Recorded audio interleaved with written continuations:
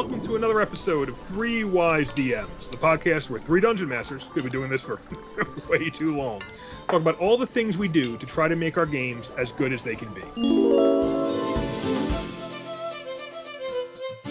I'm Thorin, and I'm joined by Tony. I've got a hold on you. I've got a hold on you. I've got a hold on you. Uh-oh, it's magic when I'm with you. It's magic. Uh-oh, it's magic. You know it's true when I'm with Banner. Summer. Oh, such a great tune. I actually know that one. That is Yeah, DM I Dave. hope you know that one. Yeah, absolutely. That's DM Dave attuning us to the topic for tonight's episode, where we'll be talking about attunement and the role of magic items in your 5th edition D&D games, and I guess any role-playing game, but attunement is a specifically 5th edition rule. So this week, what we wanted to talk about is that a good rule? How do you use magic items? Does this prevent you from using them the way you want to use them? We've actually struggled with it a bit in our games. So guys, what do you think? Magic item wise, how's attunement working out for you? I think this has a lot to do with the philosophy of the game. And if you feel that your character or any of your characters in your game should have magic boots and magic shoulder pads and a magic hat and magic gloves, then no. So obviously no Diablo characters, no Skyrim characters, none of that stuff's going to fly. But if you're running a much tighter magic world, which is kind of where 5e is, your magic items are more meaningful. So when they have them, they're supposed to have a greater impact. But where I feel this gets a little weird, there's a couple places. One is where you can have a very powerful magic item, weapon, piece of armor, like +3 plate mail, that requires no attunement whatsoever. I'm sorry, if I can have a luckstone or a suit of plate mail +3, give me the armor. No brainer. What does that give you? A 21 base armor class? Then you equip an ordinary shield, and then you're like around draconic defense at that point. I mean, like, you're just a beast. But, you know, you get a luckstone, it's like, oh, well, yeah, no, that's an attunement. Can't help you. So it really depends how you want to present magic items in your game, is how I really see it. Yeah, so the rule we're talking about specifically is the rule in 5th edition that, well, one, you got to attune to magic items, some magic items, before you use them.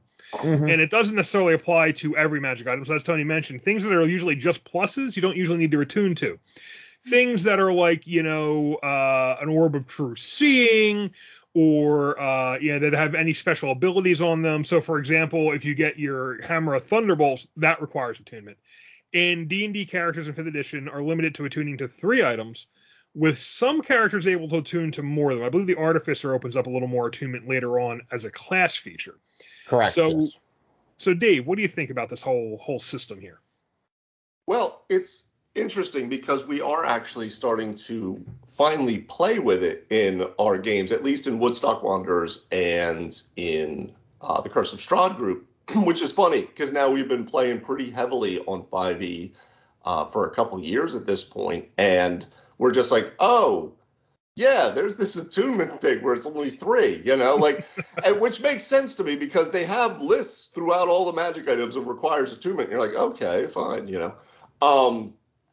So I don't have a strong opinion on it yet because I want to see how it plays. But what I am seeing it do is work better with creating the balance that they've tried to bake into the system that we've been talking about for a long time, because they put so much more, as Tony said, into class features, into the abilities of the class itself or the race or the ancestral heritage, whatever, as opposed to I have to go down into the dungeon, and if I don't equip myself with this stuff, I'm going to die. You don't have to have any magic items, and you can still be pretty badass in 5e. And I think that was a very specific design choice, and I think that's where this falls into. Yeah, I will say that is a funny thing, Tony, that you did bring up. You could have the +3 full plate dragon armor, right? And no problem. But the Luckstone, that's like, whoa, This is some heavy duty magic. Well, I mean, the Luckstone's pretty badass. Getting plus one on death saves is nice. That or like cloaks of protection, things that boost several things. But regardless. So, I mean, one of the things here I think we got to look at is a little bit of the background of this rule and what they were trying to do with this part of the game. Because if you go back to first edition and second edition, magic items were really a huge part of why the players were adventuring. They're going out to find cool stuff and use cool stuff to kill bigger and badder monsters. And it also, because the magic items were given out by the DM, it gave the DM a way to help control and influence character development. Right, so you could know, like, okay, so my paladin's going to need his warhorse and his holy avenger, but he's also going to need these armors and stuff. And do I put them in or do I not put them in? And how do you put them in? And what does he have to do to get these things? You could use that kind of thing to help create the world you're playing in and create the really the player's motivation, because that was a motivating factor all on its own. In fourth edition, I can't speak too much to third edition, but third edition seemed to be wide open on magic items too. From what I've seen. And yeah, fourth edition, they made a really specific decision that, okay, magic items are going to be much less powerful. They're going to be much less of a big deal in character development. Character development is going to be all about the character's class and race choices and what they choose as far as the powers they use. And in fact, they basically gave you the option, which players I played with came to expect, that you could take any magic item you were given, melt it down to Residuum, and go get an equal magic item, an equal cost or equal level magic item from the list. So we had players who just treated the magic items as, okay, well, this is just what I need to optimize my character, and I'm going to take whatever we got, trade it in for Residuum, and go get the thing I want. Which is, honestly, I kind of hated it. Because it made magic items so, like, non-influential. Generic. Yeah, and like as a DM, it made it hard as a DM to influence that aspect of the game. It made it hard for you to use magic items as a reason for players to go adventuring. It made it hard for you to just interact with players through that reward mechanism that I've always used throughout D&D of, okay, here's this, you went adventuring, you killed the badass dragon, here's the cool stuff you get from it. Well, that cool stuff isn't that cool anymore. The money's not that cool anymore. All I really care about is I'm leveling up. So can we have easier things to level up with? Fifth edition turned that around a little bit. Fifth edition does embrace more interesting, cooler magic items. They got rid of the Residuum idea, although I think you could still swap things in and out. They mostly got rid of that idea, and they've made it where magic items do matter more, although they're not quite at the bonkers power level first and second edition magic items were. Like we talked, the Vorpal sword much less powerful than a second edition counterpart. The Hammer of Thunderbolts much less powerful than a second edition counterpart. Holy Avenger, less powerful. Like all the big name items, there's some that are still pretty good, and they're all good, but they dialed back the power level for many of them, while other ones still remain crazy. Like the deck of many things can still ruin your campaign or give you wishes. Who knows? But as you were saying, Lauren, what did they do? They ramped up on the other end, though. So they kind of took down the highs, but they brought the lows up in the EQ. So because those are pretty similar. I would say what I'm getting at, though, like when I go through, and I'm like I've been saying, I've been reading through that OSR stuff, and that's very similar to your basic D&D, your first edition stuff. Yeah. If you don't have those magic items, you're gonna die by a goblin. A goblin will kill you. Without the Vorpal sword, that's like, or Hammer of Thunderbolts, that's literally this mythical item, right? Your character, it's like the Cap says to Iron Man, like without that suit of armor, what are you? You know what I mean? And it's kind of similar that way. If I take the Vorpal sword, let's take, for instance, Sir Morton. He just got his Holy Avenger, right? So that's like a big deal for a paladin. Now, if we took that Holy Avenger away, he's still a really powerful paladin. He still has a lot of ability to do a lot of paladin-y things. Where in the earlier editions, the Holy Avenger really ramped up that thing because the class could only take him so far. So I think that's very specifically designed in that way. And it's that mixture between what they were doing with fourth, as you say, and what they had earlier. Well, yeah, and it is designed specifically in that way. That's just absolutely, totally agree. That's a specific design decision, but a specific design decision that basically it takes a lot of the emphasis off of the magic items. Because like you said, you can do most of your stuff whether you have a magic item or not. Yeah. And in doing that, now the magic items are less motivating. And now the magic items are, you can't, as a DM, I do feel like there isn't that same ability to, hey, here's rewarding you with you took down this really cool badass dragon. Here's your XP, and here's the really cool stuff from the loot. Because the loot stuff's kind of like, it's good, but like whether a character has it or not, they're still pretty good anyway. So that interaction. They're still the character, yeah. Yeah, I mean, so basically, and I know that's a conscious decision from WotC. They wanted to take the focus off of items, both mundane items and magical items. We talked about how they've really simplified the weapon list. They've simplified the item list. Yeah. You can't get specific things. Like you can't kind of get like things that kind of have very specific bonuses that tie into what you want to do. And they took they took that emphasis away from the items and they put it on the character class and the character decisions. Which, I don't have any problem with what the classes do. I do kind of miss that ability to interact with that in that way, though. You lose out on here's the really cool magic item you guys just found. Because magic items, they're only so cool, and even without them, the players are still pretty powerful in their own right. So it changes the dynamic in a way that I kind of liked it the old way, personally. Well, if we're talking about power scaling, yes, I do miss that blockbuster magic item. Or weapon or piece of armor that truly was a game changer. That led to very clear problems. Number one, it threw character balancing out the goddamn window because you give one really cool something to somebody and they're all just standing there with their +2 swords going, well, good, we're very happy for you. So that was one issue. I do not like from first and second edition, and you know how much I loved all that gameplay and in that time was that if Dave's correct, if you weren't suited up with equally appropriate stuff for where you were, your ass would get handed to you. And that's not really how it should be. A 20th level character, a 15th level, a 10th level character should still be a formidable individual in their own right and not so inherently dependent on their magic items. My problem with attunement is there's some kind of like weird quirks about it I'm not a fan of. Such as, for example, we all saw the Dragon's Lair video game from back in the day. Yes. Yeah. One of the finest games ever created. So Dirk runs into the Dragon's Lair, pulls the sword out of the stone to fight the dragon, and he's not attuned to it, and the dragon squashes him flat as a pancake. Because that dragon sling sword has a property, it's just not a +3 sword. You can't, there's no, I read in my article, I wrote a scenario about a warrior is getting chased through a castle. He finds a vampire, he finds a sunblade, and the vampire's like, hey, you loser, you didn't have a chance to attune with it, and she kills him. I mean, that would absolutely happen. I don't understand, I understand that you need to, they don't want you just swapping items out, but in practicality, Hawk has 3 magic weapons.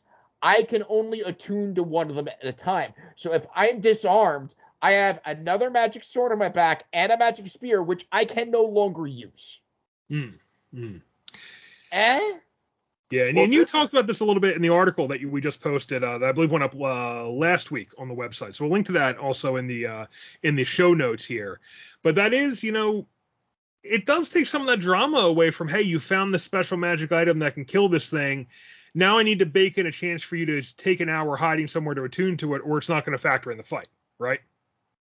Yeah, I mean, one of the things that would be cool about, okay, you always have to consider you're giving rewards. What is the value of giving these rewards? Are you a warrior who's collecting magic gear like weapons? Well, great. Perhaps I have a sword that's best used. I have my flame tongue because I came across the ice monster. Yeah, but I'm not going to stop for an hour and attune to it. I'm going to use the sword I have right now because that's just not in the realm of realism. Or maybe it could be, but you don't have this cachet of weapons as your higher level to draw from. If it's got a property, then you got what you got going into that battle. There is no changing up. So Tony, I will throw it out because it's a question that I think this is what kind of brought it up personally, and you can tell me if I'm wrong. So we've started to play with the attunement rules now, as we've said, in the 2 campaigns. And I've noticed that you have started to chafe harder against it than a lot of the other players. And is it because the barbarian class, as we've discussed, stops having the same type of really cool, ooh, wow, I get this at this next level things. So now you need a different kind of juice, right? You need something to really knock your socks off in a different way where, like, let's say you were playing your wizard, right? Like you usually would do, right? You're getting new spells, you're researching spell books, you're doing all these new things. Thorin's character, Phineas, he's always able to swap spells out and get the different spell here or a different invocation or whatever it might be. A lot of different choices, and the toy box, as we talk about it, is some of this maybe because we're seeing certain classes might feel the chafe of that more because they're so focused on their magic items doing some more of their cool stuff.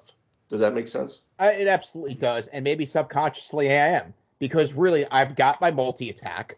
I'm gaining hit points per level, but there's nothing in combat, defensively, offensively, or really even miscellaneous. All of their powers at that point beyond there are very fluffy.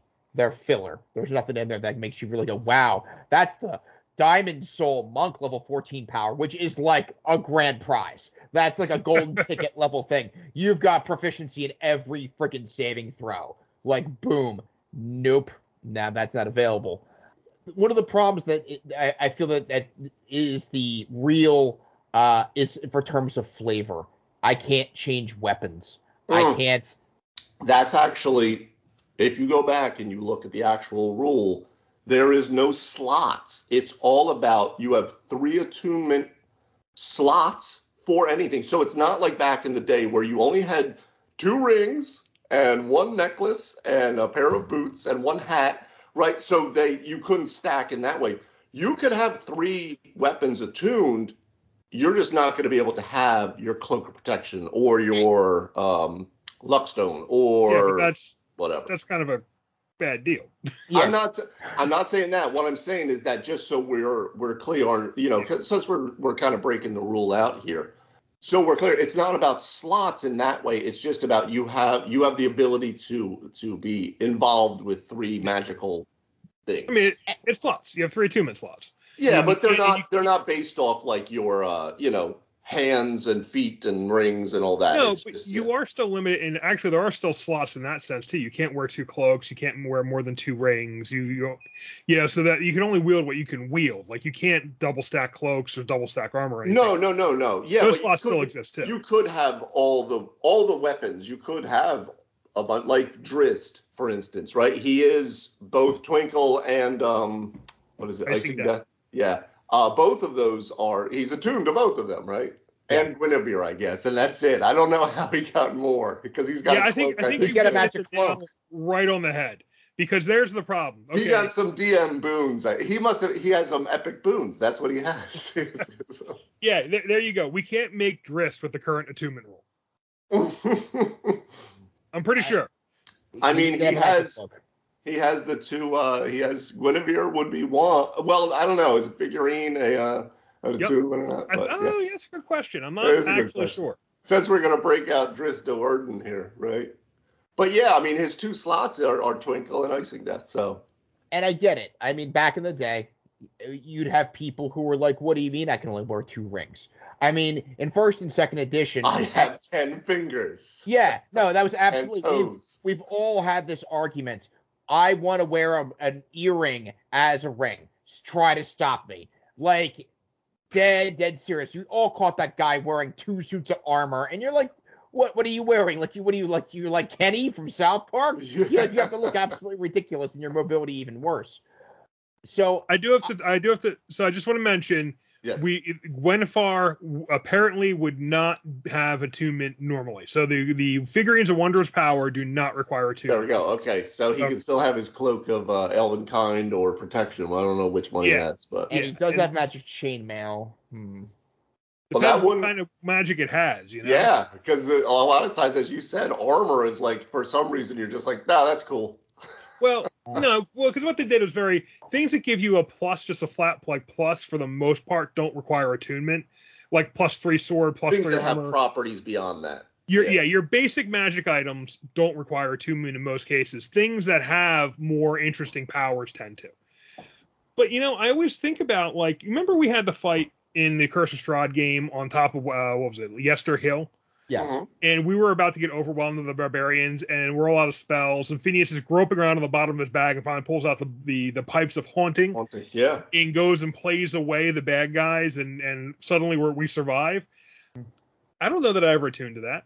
I don't think that Phineas. I'm not sure he would have been able to attune to it. Maybe he would have. I'm gonna throw a DM challenge out there and say you did not have enough magic items where that mattered. Yeah, no, you guys definitely did it at that point because you barely got any magic items for like 9 fucking levels. So, but you take that ability away, and I kind of like when you drive players down their sheet to, okay, so now things have gotten hard enough. I got to go dig through. What else do I have here? And they're like, oh, I got that thing. We got 5 levels ago. Now this can help us. You know, I don't really see the downside to breaking the attunement rule. I feel like it just kind of prevents more cool play in some ways.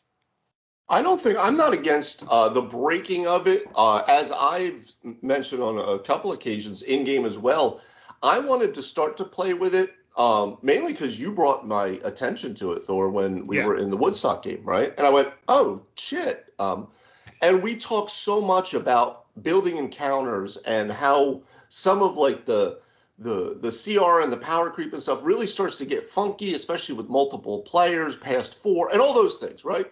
Mm-hmm. And I look at it and I go, oh, does the attunement rule, does that help it enough to be used as a guiding post? It doesn't mean you can't start to break it, as you're starting to talk about in Woodstock. You're asking, hey, what do you guys think? Is anybody really getting screwed out because of this? That type of stuff. So you absolutely have the fiat to be able to break it, but it's just one of those rules that, as we say, if you know the rule, then you can break it better. Yeah. Right? Because then you know what the fuck you're breaking. But we're here to discuss the merits of the rule, and and just in general, does this fit how you use magic items in your game? We haven't gotten into that side of things. We talked a bit in the beginning about how WotC kind of rejiggered the role of magic items in D&D from the earlier editions to 4th edition and now to 5th edition. Is that the role you want magic items to play? What role do magic items play in your games?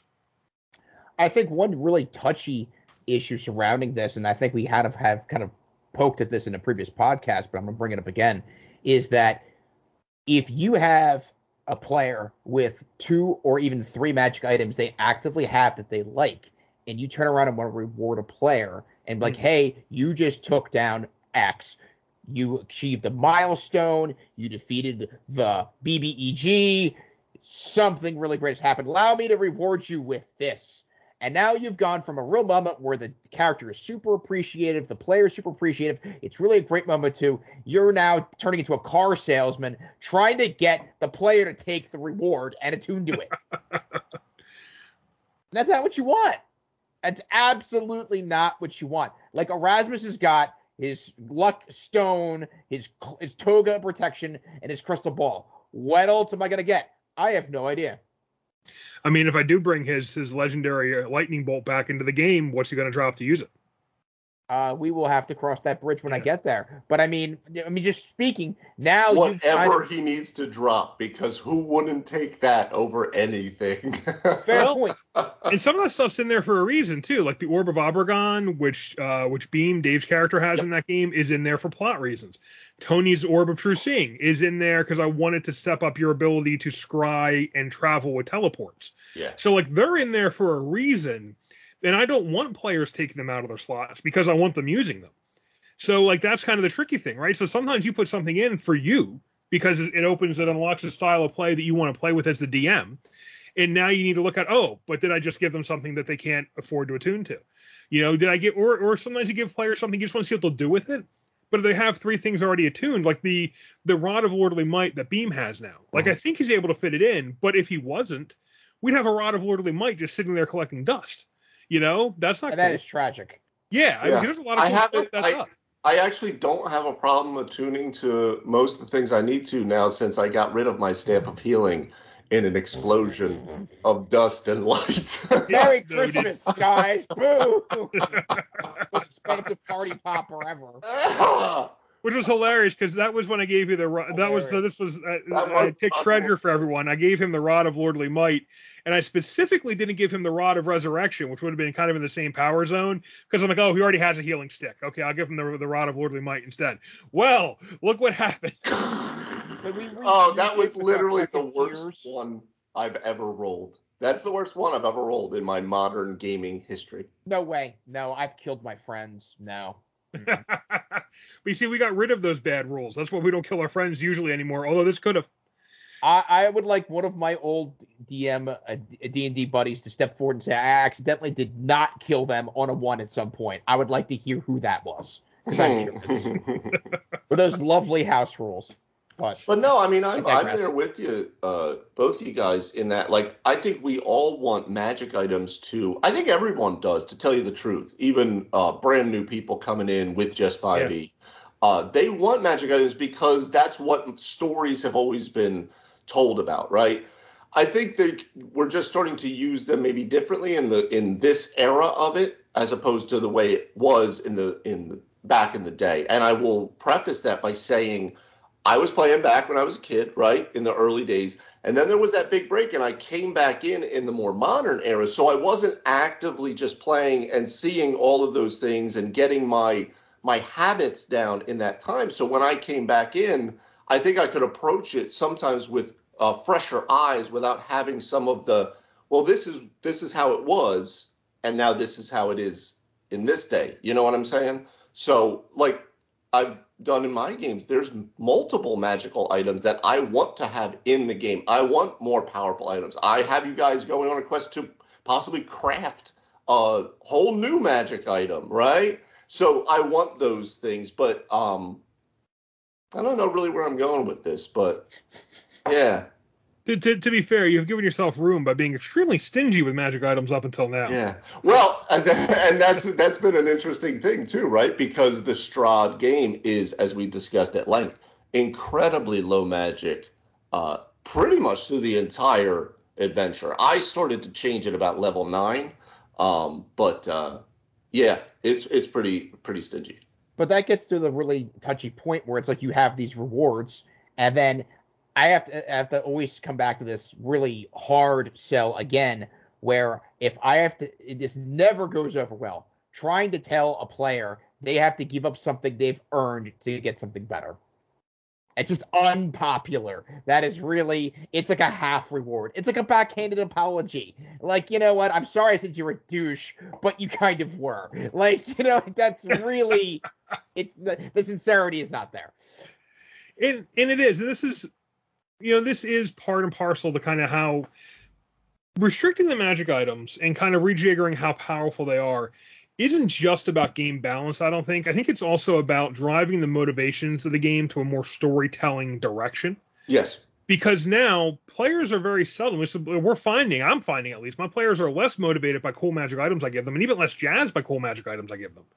Because really the story's got to drive the motivation. And we've said before in Motivating Players, in the Motivating Players episode, I came right out and said, well, what about money?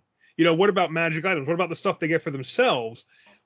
Really, 5th edition has that stuff locked down a bit more, so it's not so motivating, which means you're playing a different kind of game. You know, it's kind of hard to just be that, well, we're just poor adventurers trying to scrape together a couple gold pieces to go get ourselves a manor or something.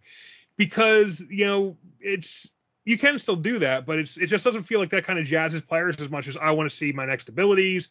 I want to do my next things. I mean, they're planning out how they're going to develop that character as they go up in level. So that's more important to them, and character-specific motivations are more important to them, and the magic items are less important. And I kind of enjoyed having players who's like, yes, I would like to go get the really badass magic item. You know, I would like to go get that dragon horde. Yes, the dragon is causing all sorts of problems, but he's also probably sitting on a ton of magic items we can use. Let's go do it for that. I kind of like that. You know, maybe that's murder hobo-y, but, you know, it made it easier to motivate players sometimes. Yeah, it's very true. It's very true. Where 4th edition, I know several people have made the point, Colville specifically, recently, he was saying how it was based off the idea that they're just going to be altruistic heroes. They're going to do the thing because that's what heroes do. And that's fine. But he said he ran head on into that when he was trying to run motivations differently in the game and wondering why he was hitting a wall because the design of the system does not offer that play. Think real quick, Tony, I'm going to let you get to your point here, but think about a game like Call of Cthulhu. One magic item changes the whole world, right? Yeah, sure. Like, what if Cogswell could just all day long, whenever he wanted to, cast light, right? The cantrip. What if I could cast Sacred Flame? And not have your eyes marked? I would become a fucking god among mortals. You're already a wizard. So yeah, like the system really, really plays into that, and it definitely decides what the motivations are going to be by the way in which they have patterned this. Yeah. Yeah, and which is interesting because our Call of Cthulhu game just got to a point where people are going to get to start exploring some of the books they have. Got some interesting stuff. No magic items per se, although the books themselves are kind of magic items. So it's be interesting to see kind of where this goes from here because we have just started to kind of edge into that territory of, okay, well, now you can start using Mythos stuff if you choose to. You have access to some of it now after about, 4 adventures like you guys have been on. And now, you're learning the spells. You cast a spell last time. That is motivating to some characters, and other characters is very not motivating to because they're like, no, put that back. Right, but that's the nature of the system. Right, it's the nature of the system. We spent a whole session casting a spell. I mean, we cast 14 fucking spells every round in D&D, right? So, all right, before we get lost down that rabbit hole. 3 spells for the record, yeah. And poorly at that. Yes. How I would handle magic items within this framework with attunement is taking advantage of that certain items don't require that attunement, like boots of Elvenkind, armor with pluses, weapons with pluses. So a shield without a plus. So I would then pad those other areas of their character sheet. Not every item is going to be humongous. Someone should have maybe a really one beastly or two really fantastic item. But really, if they're really, I can kind of see where they were going with this. If everybody's just got like, this is my rune helm and the king's belt and the lord's shield. Like, okay, wow. Like you are, man, you're like, it's someone throw a rust monster at that character, please. I wouldn't wagon because I don't think they can hurt magic items. No, they can't. Rust monsters can no longer eat magic items. There might be something else in the game that can. At the Mordenkainen's disjunction, where's that? Like, let's just clear the board and piss everybody off with that. We don't take magic items from players anymore. That's no longer how the game works. Yeah, you can eat their regular sword. You can't eat their magic sword. I lost a hammer of thunderbolts to a Mordenkainen's disjunction, and the salt was really like you could have preserved all the meat in New Jersey with how I felt about that. I guess that's why they thought it was a bad idea. I mean, we've talked about it before too. 5th edition, part of the design decision seems to be get rid of all the stuff that can annoy players. Get rid of all the stuff that is kind of sounds cool in theory, but in experience might annoy the players. Get rid of as much of that stuff as you can. Possibly. But as we've been talking about on the cast this whole time, we kind of are in some agreement because we've said many times that the ideas of the DM, the big tough DM stuff doesn't play out well at the table, and like we've said as well, we love to meet these guys who are sitting down and be, that would never happen at my table. My players are cool, man. It's a cool story, bro. But it doesn't feel good as a player. Yeah. And then it doesn't feel good as a DM too, because you have some level of empathy with the people at your table because you've been in that position too. So, yeah. I mean, not me so much, but I'm just, I lack empathy. No, I disagree. I see it all the time, and you've said it on multiple occasions here. Multiple occasions. It's in retrospect. It's like, now they're annoyed. I'm so annoyed. That they're upset. So, I mean, I don't know if I'd really. There's a couple alternatives here. I'm thinking. So, perhaps if you feel that 3 is really is the stumbling block, that's just pissing in people's Cheerios, then over time, I would say levels 1 to 10, take your 3 and be happy. But as you're creeping up into the deeper game, you want to allow 4 and even like at 19.5, is that really unhinging the earth? It most certainly is not. No, I would agree with that. Yeah, I would also say on a case-by-case basis, Tony, as you said, you could go through the DMG and look at several magic items and say, I don't really feel like this requires attunement, so cross that off the list. That doesn't require it as well. Yeah, so like an item like a belt of Storm Giant Strike. Well, that's one attunement. I mean, that's literally the most awesome freaking item you're going to get your hands on. But, you know, the sword plus one sword you have for the property is also an attunement. Like, not all attunements are created equal. Well, also, it screws you a little bit too, as we saw. And I think, Thor, this might have been what drove your original, like, maybe I shouldn't have put this rule back into it, was the Hammer of Thunderbolts is a great example. Because you need, isn't it 3 attunements? There's special rules with that. Well, not exactly. So you do need to attune to the Hammer of Thunderbolts. Yes. The Hammer of Thunderbolts text specifically says you have to be wearing a Belt of Giant Strength and a Gauntlets of Ogre Power. So and one of the tricks with that is if you have a Belt of Giant Strength, your Gauntlets of Ogre Power do nothing. They bring your strength up to a 19. The Belt of Giant Strength brings it up to a minimum of 21. So So basically what I allow the player to do, which I think works, but it really is unclear from the way things are written, I let them use the hammer and wear the belt and wear the gauntlets, but not have to attune to everything. So just because they're wearing the gauntlets doesn't mean they're attuned to the gauntlets, and I'm still letting the Hammer of Thunderbolts work that way. I don't know if that's technically how that's supposed to work. I didn't find any disambiguation on it. But because you're going to want to wear the belt, you're going to want to wear the hammer. You're going to want to attune to the belt. You're going to want to attune to the hammer. You're not going to want to attune to the gauntlets, and then you probably have something else you want to attune to. You know, you don't want to be all offense, although maybe you do as a barbarian. Yeah, actually, I would actually say even frankly, barbarians benefit more from things like cloaks of protection and rings of protection than almost any other class because, like the cloak of protection doesn't work if you're wearing other armor. So you really want that as a barbarian. Yeah, plus 3 cloak of protection on top of the barbarian natural armor is pretty badass. Mm. And you can wear a shield. Shield does not count as armor. So, that can let you get up to like a 22 AC as a barbarian. And I think Tony's there taking notes on what Hawk Morgan wants for Christmas. Oh, no, he's already up in the 20, I think 22, 23 even maybe. Yeah, maybe. No, his armor class isn't something he's complaining about. No. He is very hard to kill. Well, I think, because it was, I remember your stats and the shield worked out. Shields are surprisingly good. I gave one finally. Plus 2 to AC. Like my artificer has one, and I'm like, he's pretty hard to hit. Great. Yeah, good. I don't even care if it's magic or not. He's agile. He's wearing studded leather armor, and he's got a shield. He's got like a 20 AC at level 1. That's solid. I mean, in the earlier editions, it's like every warrior was dual wielding, and shields were just covered in inches of dust. It's like provided a meager +1 to your armor class. Like, wow. It really didn't make any sense. It's funny because shields are a funny thing in actual warfare. If you have they should give you even a bigger boost against missile attacks, because that's really kind of they're great in melee, but really any culture that faces significant missile attacks tends to pick up shields.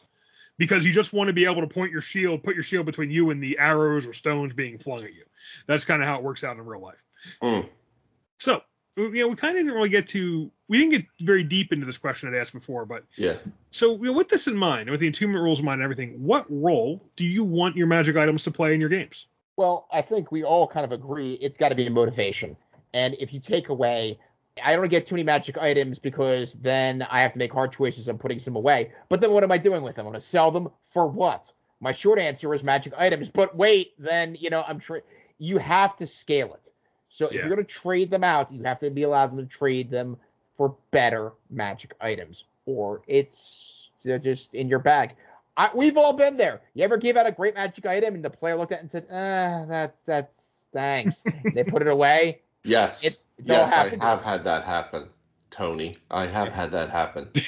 I use that horn. I drink out of that in every roleplay situation. Fucking wonderful. Really. That's exactly what. Is that the horn? I'm not attuning to that, bro. I'm sorry. Yeah, I thought it. So for the last Christmas game, and I actually don't. I don't have any salt. I was just bringing it up because it's funny. But for the last Christmas game, I was trying to bring out some things. Obviously, I gave Phineas the Amulet of the Plains, very specifically, that was a big plot drop, right? That was story-driven magic item here, Yes. right? Well, that's the other thing I wanted to ask about was, do magic items play a role in character development? Because now that is, right? Phineas is the opener of the ways because of the magic items he got. Absolutely. Which he has to attune to, which means he needs to be able to use them. And if he had said, hey, I'm picking these things instead of those things, there goes that part of the story. Yeah, that was a perfect example, too, where you had the Staff of the Four Seasons and the Amulet, and they go together.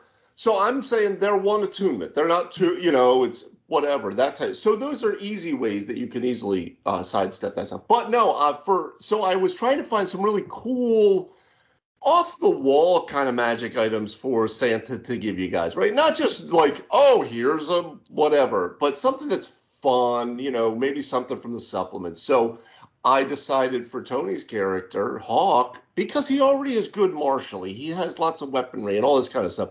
So I found the brass horn of Valhalla, which if you blow it, calls down warriors from Valhalla to fight with you. And you get I don't know, what is it, fucking 2d4 plus something warriors arrive? Yeah. Yeah, and you actually don't have to attune to it. Yeah, you just have to attune to the fucking initiative counter as it explodes into.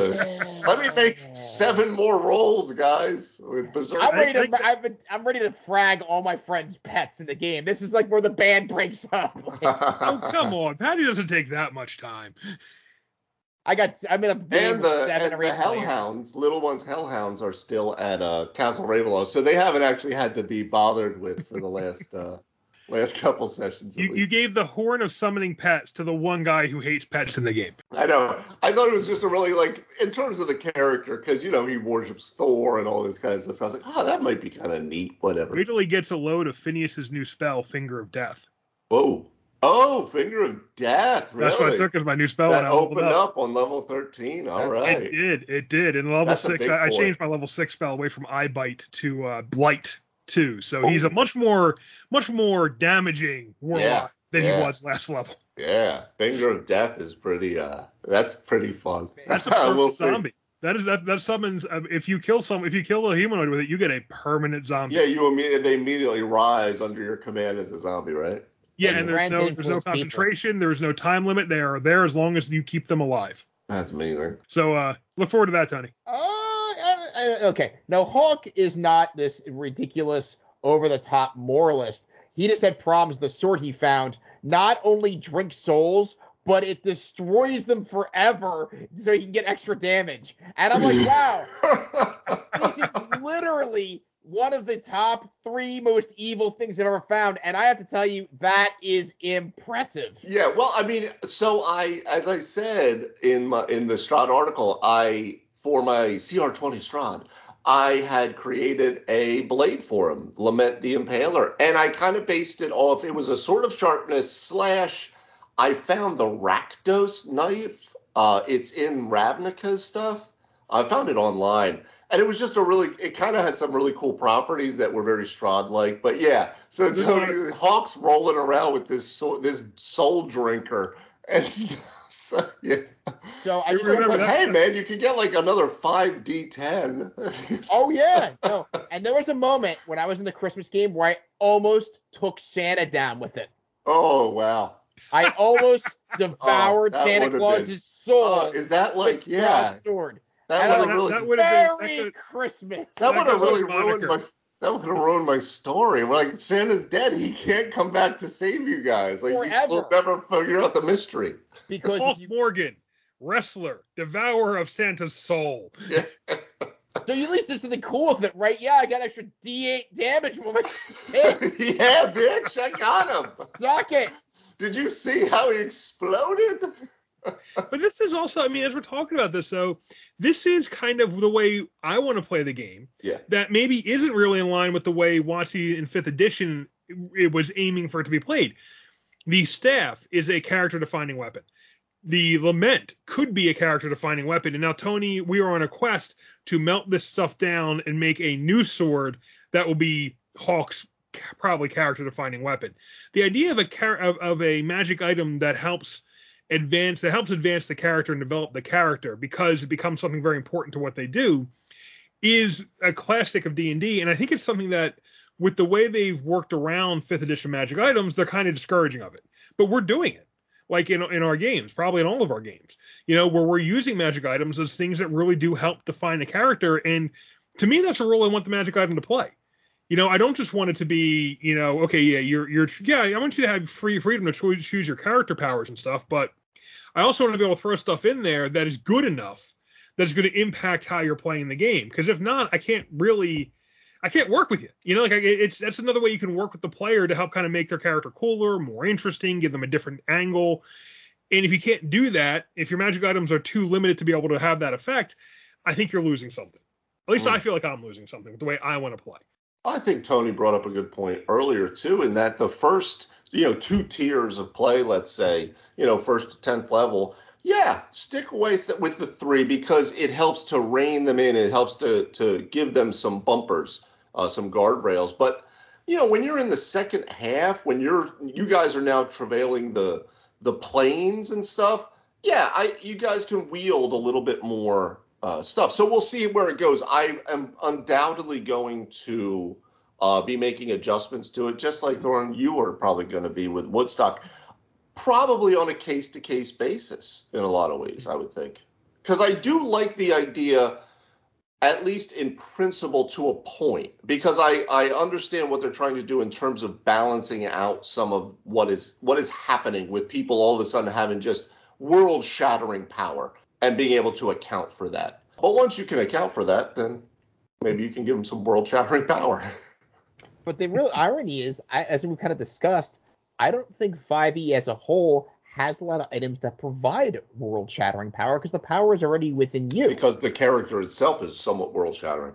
Well, it does depend also what books you lean into too. Because like Dave said, you borrowed the Rakdos knife out of the Ravnica book. Yeah. Some of the stuff in Ravnica is at a different power level, but Ravnica, like I know one of the guild leaders in Ravnica has the ability to shut down a type of action. That's her thing. Okay, you can't use attack actions. Okay, well, all right. I'm just gonna hang out then. That's kind of the world. That's kind of the world that knife's coming. I don't. It's a little bit of a different power level. Does this person have an infinity gem? How does that work? No, it's the so each of the guilds. So do you remember? So Ravnica is a magic. It's based on the magic set Ravnica. Yeah. So you have the guilds that are 2-color guilds, and every guild had a really powerful guild leader. The black-white one, I believe it's the black-white one, has the power to basically shut down one of your actions. Like she can choose an action type. People can't use you can't use that action type. She can. You can't. He's like Lady of Law or something. Or this is a book I haven't picked up, but I gotta say there are some things in it that feel like they're at another power level. That's I have interesting. not picked up the book either. I actually found it on a 10 coolest magic items or 10 most powerful magic items. One of the two. Yeah, I can't remember which one it is. It might be Lady Justice. Or no? No, it doesn't sound right. I'd have to look it up elsewhere, so I apologize for this a bit of an aside now. But yeah, Ravnica's kind of got a whole other power level of some of the other stuff. So that's the other thing too. As the game continues, that is also changing though, like Thorne just said, with the Ravnica book and things like that. Because, for instance, in the adventure for Rime of the Frostmaiden, there is a scroll of Tarrasque summoning. Oh, yeah. So, I mean, you want to talk about things that are seems balanced. Yeah, world-shattering power. How about dropping a fucking nuke? Like that's pretty powerful. So Phineas is ready to go there just to get that. Yeah, as the game continues on, those things are going to start to open up more and more, And people are homebrewing a lot of magic and things of that nature. Yeah, of course. There's a lot of home, but there's also a lot of great third-party products out there that expand what you can do. Oh yeah. I have the Kobo Press Tome of Beast, and there's a lot more out there that can really kind of. I also have the Sandy Peterson's Cthulhu Mythos for 5e. That's full of other stuff at a different power. Yeah. So, yeah, and I got Trudvang for 5e, which was a Kickstarter out of I believe Finland. All different levels of stuff in all those books. So new stuff you can bring into your D&D game, and sometimes. Trudvang's a little different. It's a little bit of its own thing. If you want to start upping your magic, you're afraid that's going to affect the curve. Well, the one thing that 5e does have the range of doing is providing monsters that will still most certainly be challenging, as Woodstock got the business end of. People start thinking they're really that tough. Well, okay, what's in the dragon lineup? There we go. To be fair, to be fair, you guys were a level 13 party, and I brought out a CR 23 ancient green dragon, and the players did not enjoy it. Some did. What was that Some breath players weapon definitely said they damage did on not it? enjoy that fight. What was like the a breath weapon 75, damage? 76 point poison? Yeah, like what were you rolling out damage-wise breath weapon? Do you I think the remember? breath weapon average damage was like 78. Yeah, but what was it, like 12? I can't 12 remember off the top of my head. 24d6? I don't think there's D6s in dragon breath weapons. That's what I'm saying. Like, yeah, like the possibility There are for D6s. complete decimation with some of these things is Total really, annihilation. really quite impressive. We did run into, I will say, one character did run into. They didn't have enough hit points to take that. Even if they didn't save, they went down. So that was part of the issue. But let's see. So the poison breath weapon is 22d6 poison damage. 22d6. Or if you just take the average, it's 77. Yeah, or you could be in the hundreds. Whatever. So yeah, there are D6s, and that is a DC 22 Constitution save. Oh, that's easy. I'm sorry, that's challenge level 22. But it's funny, like, that's going to be too much of a rabbit hole. I can't wait for the rematch. You beat it. There's no rematch. Next time you're going to have to take on a blue or a red. You guys think you're ready for an ancient red dragon? Ancient red dragon. I'm going to be like, I'm sorry we were bothering you, sir. Yeah, I'll take the ancient red dragon. If the ancient red dragon is the Malbion, then yes, I will fight him at level 19 or 20. Yes, absolutely. I will take that challenge. I'm sorry we were bothering you, sir. Not a problem. Just give me a couple levels and I'll be right up the mountaintop, sir. I have also have Fizzbang's Treasury of Dragons, so I have the great worms are in there too. They're next higher level. Next level of dragon kind. Oh, I got all the dragons. I can put a dragon against you every level from here to the end of the game. Phenomenal. Maybe I should. I would enjoy that. I do like playing dragons. That's what I'm here for. They are. I mean, they're iconic. Iconic isn't even the word. Yeah, they're the logo. The dragon's the logo, like Jerry West is the NBA logo. All right, guys. We've been talking about this for a little bit now. Why don't we round up with some final thoughts on attunement and just in general what the role you want your magic items to play in your game, and do you feel like you can do that in 5th edition? So with actually attuning, I can't imagine if I could pick up a +3 sword and it works perfectly, and if I pick up a +1 flame tongue, it's a +0 sword because I haven't taken a nap with it under my pillow. That doesn't make a whole lot of sense to me whatsoever. But overall, if you take in consideration the other places you can fill in your character sheet without the heavier property-based items, perhaps it doesn't really rock the boat so badly, but you do get the issues with the miscellaneous items. That really limits that in terms of what you can have versus armor or weapons. Later in the game, consider expanding that perhaps, depending on the flavor of what you're running. If you're a lower magic world, then keep it tight. Make those magic items precious. But as you get higher level, you want to have something they can do with the rewards without making them feel like they have to, like, oh man, I love this and I got to give this up for something that's better. And it's like, oh, I miss this. That's not the rewards I want to give. Yeah, it's fair. Yeah, I would say, as we said in the beginning, this is a very distinct difference between the early days and now, where the early days, if you did not have these magic items, you were just some peasant guy from the town. You literally were just a nobody, and you would die. So that drove people to get these cool magic items that then define their character. Now the characters become more defined by, they already are powerful enough just in their own class. So their story, their character arc, which a lot of people are motivated by, becomes their motivation, good or bad. I will say with the attunement rule specifically, I would know the rule before you break it. So anyone's really new to running games, I would stick with it to get a better sense of how the balance and the bounded accuracy of the system is working and why it's there. And then, as Tony said, by the time your players, if they get to 10th level, you can start playing around. You can start opening it up. I will still say, I think some of this was driven. So it could be that some of the players maybe they're not getting enough things that they're getting excited about in the game. So the magic items are going to be what they want, like Tony's Barbarian, where he's not necessarily having the same level of choices that everyone else in the party is getting now with spell selection and invocations and new artificer stuff and paladin abilities. So it's like, cool, what I'm going to go hit that thing. Can I hit it with something cooler now? You know? And Tony, to back off your point, which I think is a really good one, the Dirk, the Dragon Slayer, or you run in and find the Sunblade and you're fighting Strahd, but like I couldn't like rest for an hour, so Strahd just eats my face, right? I have always thought about, and it puts more on me and having my CPU really running in games, but I've oftentimes thought about mystery usage. You find the magic item and you don't know what it does until you start swinging it, until you start doing things with it.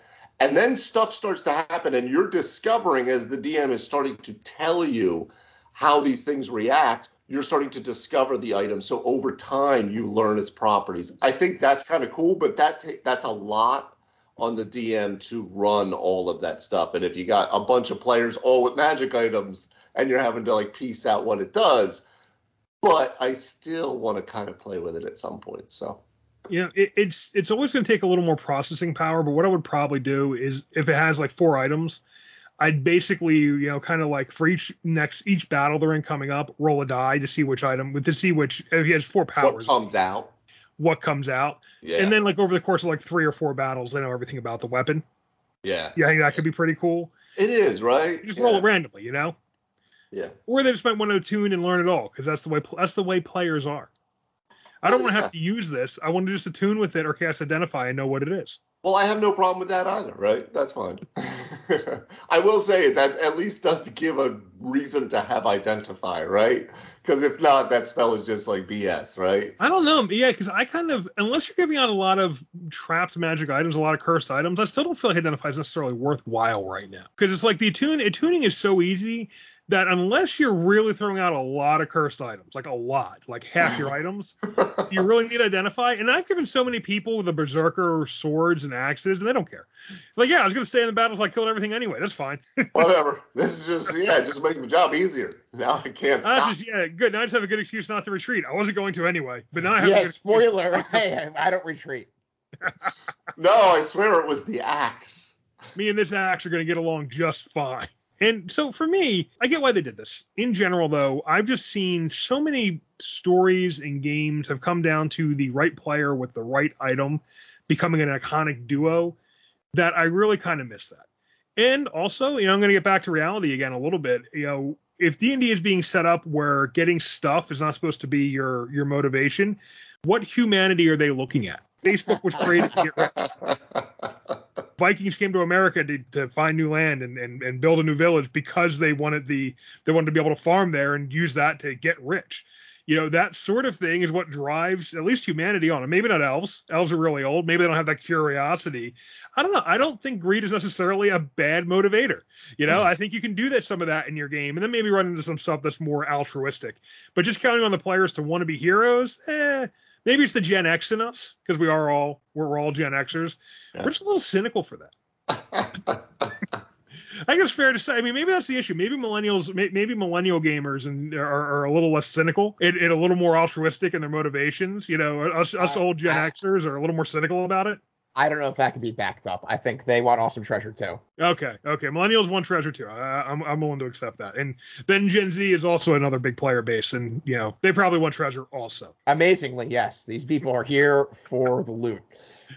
So for me, I mean, the attunement rules are okay, but if I get to a situation where I feel like I'm giving out stuff the players can't use, I'm going to kill it. I'll just say, forget the attunement rule. We'll move on. I will say when we did it, one of the reasons I haven't killed it yet is because only 2 players actually had to make decisions, which does make me wonder if I need to reevaluate it with the stuff I'm giving out and making sure everyone gets some cool stuff. But most of the players had no problem making the attunement level limit at level 13. And in Curse of Strahd, like I said, Dave gave us a little. It was no problem. 3. Okay, that's fine. I got 1. No problem. Well, I have this drift globe, and I think that's okay.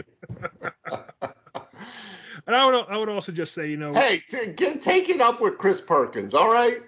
Send your letters to Chris Perkins. The items we did get were things Dave. That's true. The items we did get were Dave being generous. Chris Perkins put like nothing in that much. You are scraping and clawing and trying not to die from Strahd. So, and then just the one thing I would say is there is a real cool aspect to just having that magic item player match that excites the player and can lead to a really cool game. So just because the system maybe doesn't encourage that kind of gameplay, I might still play with it because I find that makes a cool game that people enjoy running and maybe even more enjoyable than games where they're just supposed to be like Dave quoted Matt Colville as saying, just automatically altruistic, because that's not most of our players. It's some of our players, but not most of our players.